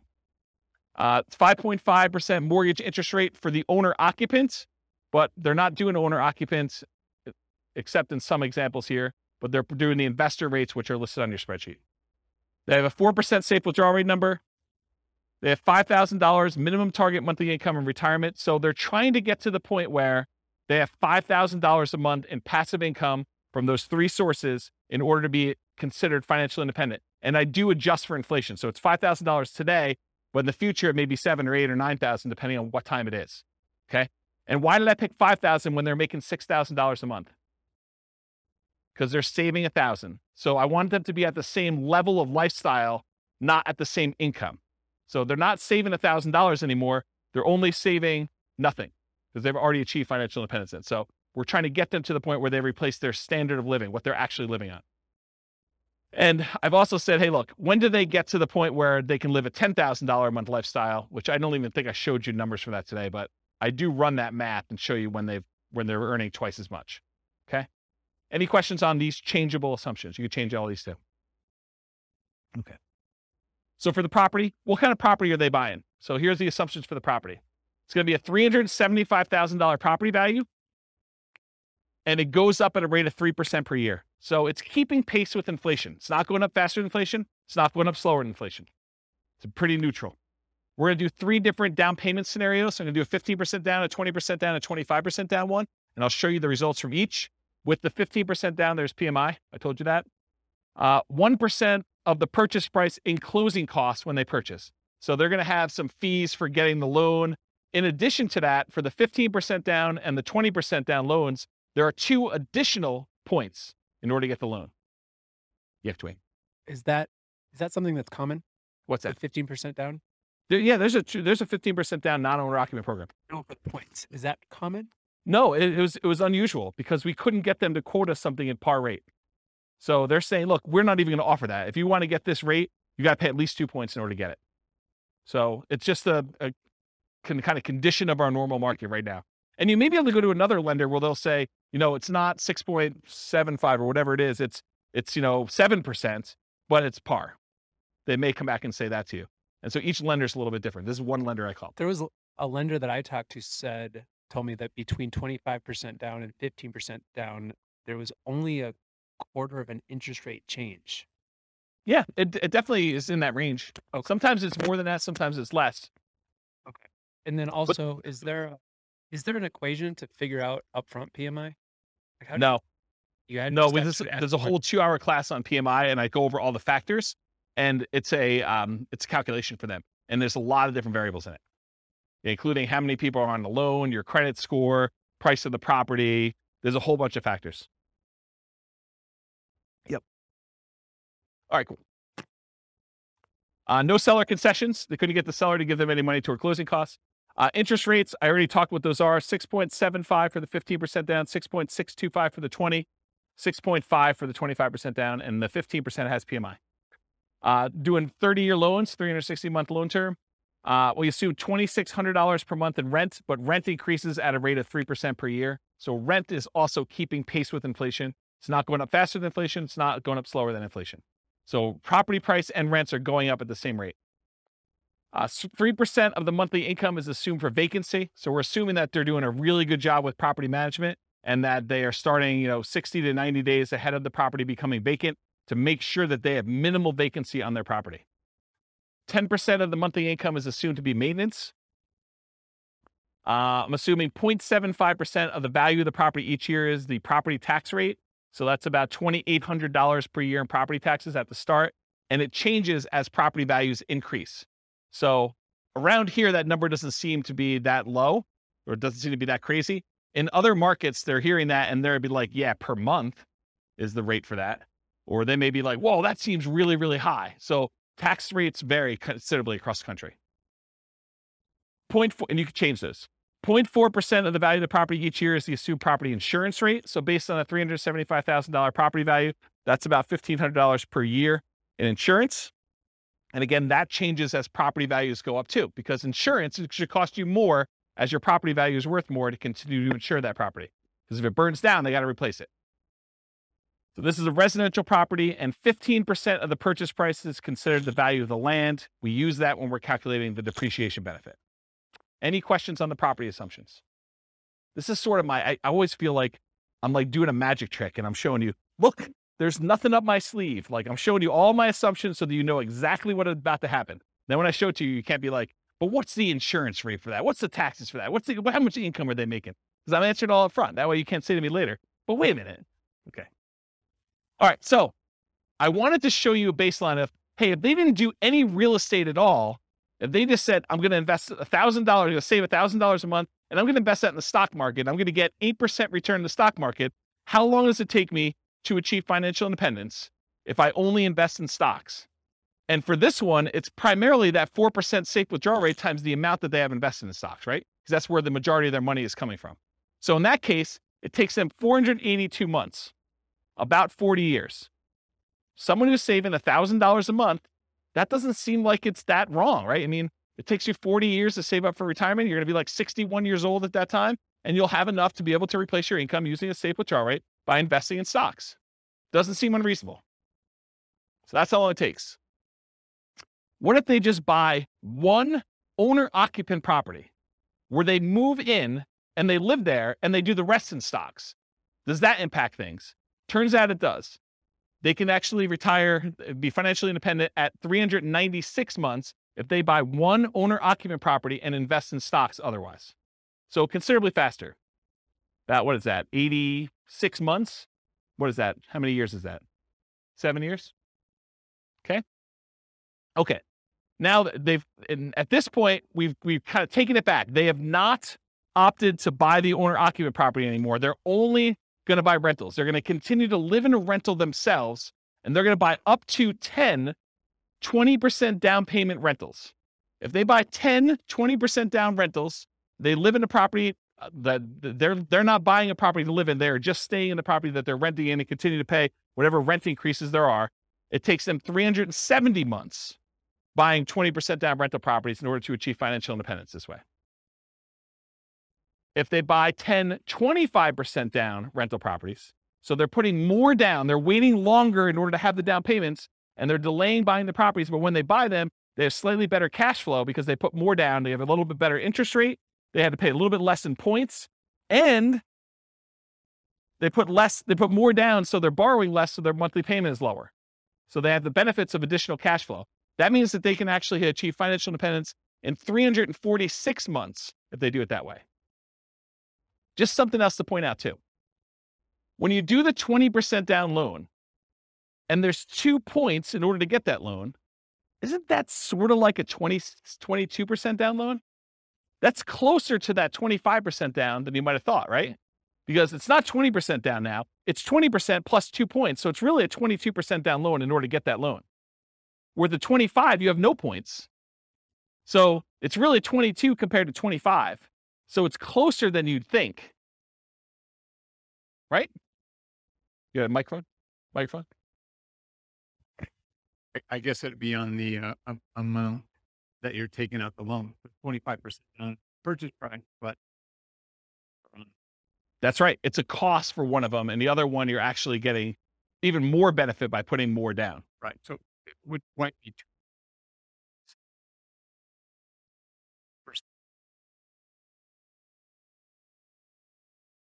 Yeah, I see what you're saying. Right. Yeah, you're right, because it's the 20% down is on the initial purchase price and the 2% is on the loan balance. Yeah, you're right. So it's 80% of the 2%. Right. So 1.6. splitting hairs, but No, you're right. That's a good point. Okay, note to self. Steve not invited to next meeting. No, he's all good. Okay, cool. So we did that 25% down there. What if they do 15% down? It actually goes up. It matches what they did with the 20% down at 370 months.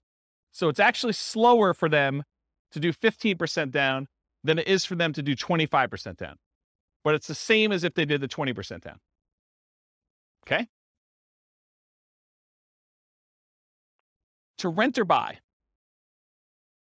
So right now, this couple is living in a place that costs $1,800 a month. Remember, the rent on the property that they're buying is $2,600 a month. So they're living in a lower quality house or getting an amazing deal from somebody. But if they were to buy the property, their expenses would increase quite a bit. In fact, it would go about $600 a month higher in their cost to buy that property. So instead of saving $1,000 a month, if they keep renting where they are, they would only be saving $420 a month when they buy a property to live in. So by buying a property to live in, yeah, they have a little bit higher standard of living, a little bit nicer house that they're living in, but they're also saving considerably less, which is going to impact their speed at which they can acquire properties. So should they rent or buy? Well, what if they own or occupy, buy one property to live in, then they start doing their 20% down payment rentals? Well, if they do that, it takes them 394 months to achieve financial independence. Before, if they didn't own or occupy, they were able to do it with 20% down rentals at 370 months. So it takes them 2 years longer if they decide to own or occupy and live in a little bit nicer property to achieve financial independence. What if they do 25% down? In that case, it takes the same exact amount of time, 394 months. That's if them buying a property to live in and then saving up to do 25% down payments to do that.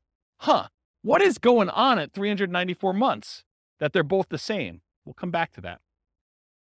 And then finally, if they do 15% down, it's still 394 months. Why are they all the same? Does anyone know why they're all the same?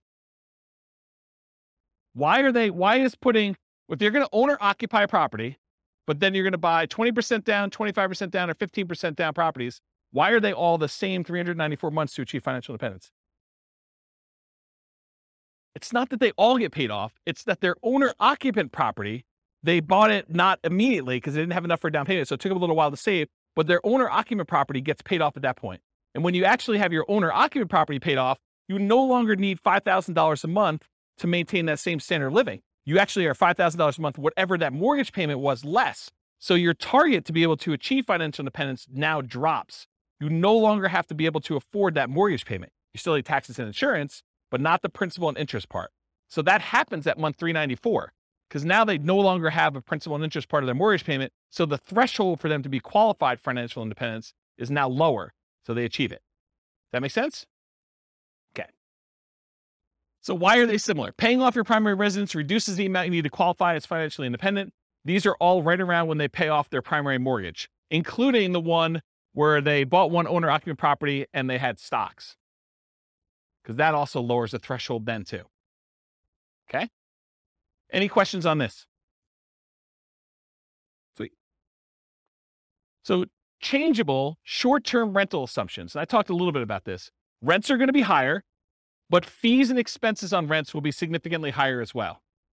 Overall, I've assumed that the net after all the additional expenses will be 25% higher. So in this case, instead of $2,600 a month, I'm assuming you're netting $3,150 per month in rent. But I also added some more to maintenance. My thinking was, hey, look, if you've got a property and you've got a lot of turnover and people are living there and actively being in there, you're probably having a little bit more wear on a property than having a tenant living there for a year and having just regular turnover, or a year or more. Okay. So I assume that maintenance went from 10%, which is $260 a month, because it's 10% of the $2,600, bless you, or 20% of the $3,150, which is $630 per month. So now this has increased quite a bit. And so when you have both a 25% increase, but then this is increased by whatever that is, almost $400, it means a very modest increase in cash flow. So here's cash flow at year 10. When you had it with the short-term rentals, you're doing about $220. I'm sorry, you're doing $467 a month with a short-term rental and $220 a month if you were just doing the long-term rental. So you're still doing more cash flow, but it's not quite as significant as you might have thought. And I may be completely underplaying this, where you may say, but James, I'm really doing twice as much in rent. and my maintenance is closer to 20%, or maybe it's 25 or whatever it is, but doing twice as much in rent, my number is going to be much, much better. Yeah, that's why all these assumptions are changeable. Go load it up and change the assumption and rerun it and see what your number is. But based on this, I wanted to show you what the impact of achieving financial independence is, even with just this modest increase. Okay? So, now doing the short-term rental with 20% down, they achieve financial independence in month 298. It's significantly shorter than all the other options we've considered so far. So getting that extra rent matters. And then 25% down, it's 285 months, which is even shorter. And putting 15% down, it actually is the same as if you bought 20% down rentals. Okay? So it does increase it. The best one is doing 25% down for short-term rentals. And then what if you own or occupy and then do short-term rentals? Those are all right here. Buy one owner occupant, then short-term rental, 20%, 25, and 15%. So it bumps it back up to 346 months for the 20%, 334 months for the 25% down, and 345 months for the 15% down. So it's sort of what you'd expect. Any questions on that? That's it. I will stick around for questions. I got applause, right? Any questions on any of that? Overwhelming? Microphone? See? Yeah, I don't know how many people will care about this question or the answer to it. It was sort of related to PMI. Do lenders care the source of your down payment? For example, if you're actually using HELOCs, not cash, is a lender going to care ahead of time, what the interest rate on your HELOC is? Are they going to try to pre-compute, these monthly payments on your HELOCs? Or are they just going to say, oh, 25% is 25%. I don't care if it's cash or, whatever. Yeah. So that's a really good question. I'll answer a couple parts of it and then tell you definitely talk to your lender to find out. Okay. And if you're concerned that you don't want to, muddy the waters with the lender you're actually using, call a different lender and get a generic answer to the question, and then call your lender to verify. But here's how I would think about this. I think the lender is going to definitely take into account the payment you would have on your HELOC to qualify you from a debt to income perspective. So that will definitely be a factor for qualifying for a loan. However, I don't think that they would have a problem with you using the HELOC as the source of your down payments to do that. But it's possible that these loan programs can change and that they might, raise an eye at it as things change. But my understanding is that you can use HELOCs for down payments, but they do take into account the payment you would have on your HELOC to qualify for your DTI calculation.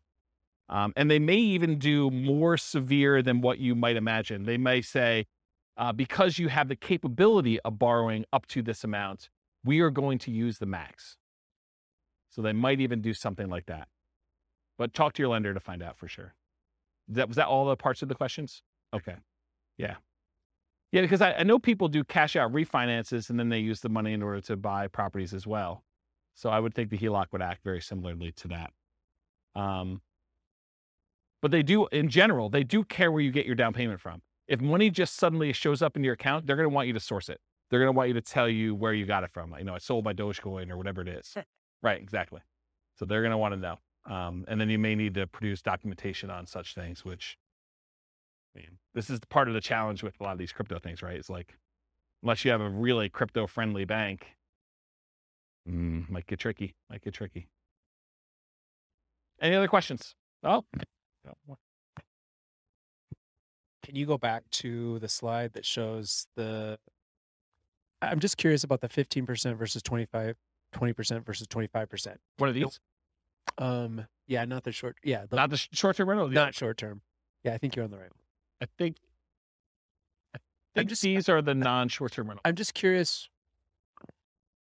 Oh, these are the owner-occupant ones. Oh, they have both of them on there. But yeah. So what are the variables that you think make the difference between the 15, the 20, and the 25? Like, why are these the same, or why are these different? Why is the 25% better than the 15? Is that two reasons? PMI? Yeah, well, PMI, I think it's going to be a factor, but it's really the two reasons I talked about. The interest rate's much better on the 25%. You're going from, what's it on the sheet? Is it 6.75? 6.75 Yeah. versus 6.5, right? Correct. Yeah, so that's one reason. So that compounds over this time period, whatever it is, and multiple properties. So like it cascades. You're not just talking about one property with that 25% difference. You're talking about 10 properties eventually with that difference later on. And so it cascades, it gets worse and worse and worse, or better and better and better, depending on which way you're looking at it. So the interest rate is the difference. And when you do 15% down, you're borrowing more. And so your cash flow is much worse than if you put 25% down because you're borrowing less. You're putting more down. The amount you're borrowing is also down, and the interest rate is better. And so that does make a huge difference in cash flow. And you think does that cash flow make up for the fact that you're putting less down so you have more cash to buy your next property with a 50% down? You don't have more cash. They're buying properties as soon as they get to the point where they have enough down payment and reserves. So as soon as they get to that point, they're buying their next property, and then they're saving up until they could buy it. So if you look at the chart of like how many properties they own and when you're buying 25% down properties, eventually I think you get to the point where you're buying faster. The first one you buy might be a little bit quicker, but then it's worse cash flow. So you may not even be saving as much. So it takes you longer to do that, or maybe similar amounts, but you're being impacted by that lack of savings rate in order to do that. I like those graphs that you've had before that show those steps. Yes. Really, And if you go pull up on the models, you'll be able to look at all those. The complaint I sometimes get is, James, you show me 300 charts. no. Right. Yes. It is the complaint I get, which, I mean, I like charts and I like showing the charts so I can show you all this stuff. But sometimes when we don't have that chart, like I've occasionally even said to people in the room, this chart, I'm not even going to talk about unless someone challenges me, because I want to be able to show you this as to like how I got to where we are. And it's sort of like, it's like ammunition for arguments in class. But, today I tried to keep it simple and simplified it. So One other thing I'll add. So this exact person, have you been listening to the new Real Estate Financial Planner podcast where I go and I do like Andrea and her story and do that? Well, I'm doing this person through a large number of different scenarios. I'm going to take this storyline. And so I'll do individual episodes on each one of these scenarios. And so you'll be able to see a lot more detail too that way. it's using these interest rates all the way through. Yep. Okay. Yeah. I'm going to try to do like one story arc where we don't change anything. But then in the advanced versions of it, I'm using variable interest rates and variable appreciation rates and variable rent appreciation rates and variable inflation rates. And one more variable thing, but there's like 5 things that are variable to show you and then I'm going to run it 1,000 times to show you what the range of expectations are. They may be financially independent anywhere between month 274, where it's 1 time out of 1,000, all the way up to month 495. I'm just making up these numbers. And that's 1 time out of 1,000. And the majority of them are in this range of here to here. And I'll be able to show you that in advance. And those are based on historical data, like the variable rates, No, they're variable. So like instead of doing an interest rate of 6.5, I'll say, look, it's 6.5 month 1, but there's a chance it could go up to 6.25 the next month, or it could go down to 6.375. And so there's just a probability distribution. And so sometimes, 1 run out of 1,000, maybe it actually ticks down. But another time it might actually tick up where they go to 7 or 8 or 9 as you're buying more properties. But it changes every month so that when you finally do buy a property, the interest rate may be much different than what it is today, but it's doing a change each month to see where it moves. And over a large enough sample size, and I don't even know if 1,000 is truly large enough, but it gives you a decent range of what the values might be. And you could see hey, interest rates has a major factor here. And so if interest rates go up, this looks much worse for them. If interest rates go way down, this looks amazing for them. And so you can now see some of those things happening with interest rates, with rent appreciation rates, because what happens if the market softens and they're getting better deals as they're acquiring, and then it turns around and they go up? What happens if prices go up when they're buying, and then it starts taking off when they, kind of get to the point where they have 10? All of those things can happen in those runs as well. And it combines with rent appreciation and price appreciation and interest rates and inflation rate. And the stock market rate of return is also random. So those are the 5. Does that help? I'm just picturing in my mind, what if at year 7 interest rates go down and you refinance, and how would that? I mean, that's what's awesome about my software is that I could say if interest rates drop below a certain thing, refinance and ratchet it down. And then how does that improve? That could be part of the algorithm for doing the testing.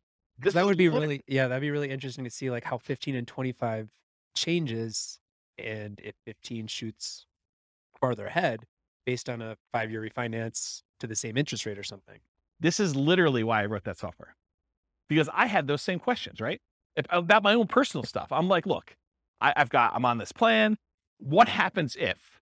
And then my mind just goes crazy. What happens if stock market tanks? What happens if there's a real estate market correction again? What happens if prices go out of control up, or prices kind of stabilize, or prices go down and I'm able to acquire more properties? Like, what do all these differences mean to me? And how does it impact my ability to be resilient in retirement? Or, during my acquisition phase of kind of getting to that point, like, what happens there? This is literally why I wrote all this stuff. But those are the types of questions. Yeah. So that's it. Okay, cool. That's it. All I got for you guys. Thanks for sticking around for questions. That's all I got for you.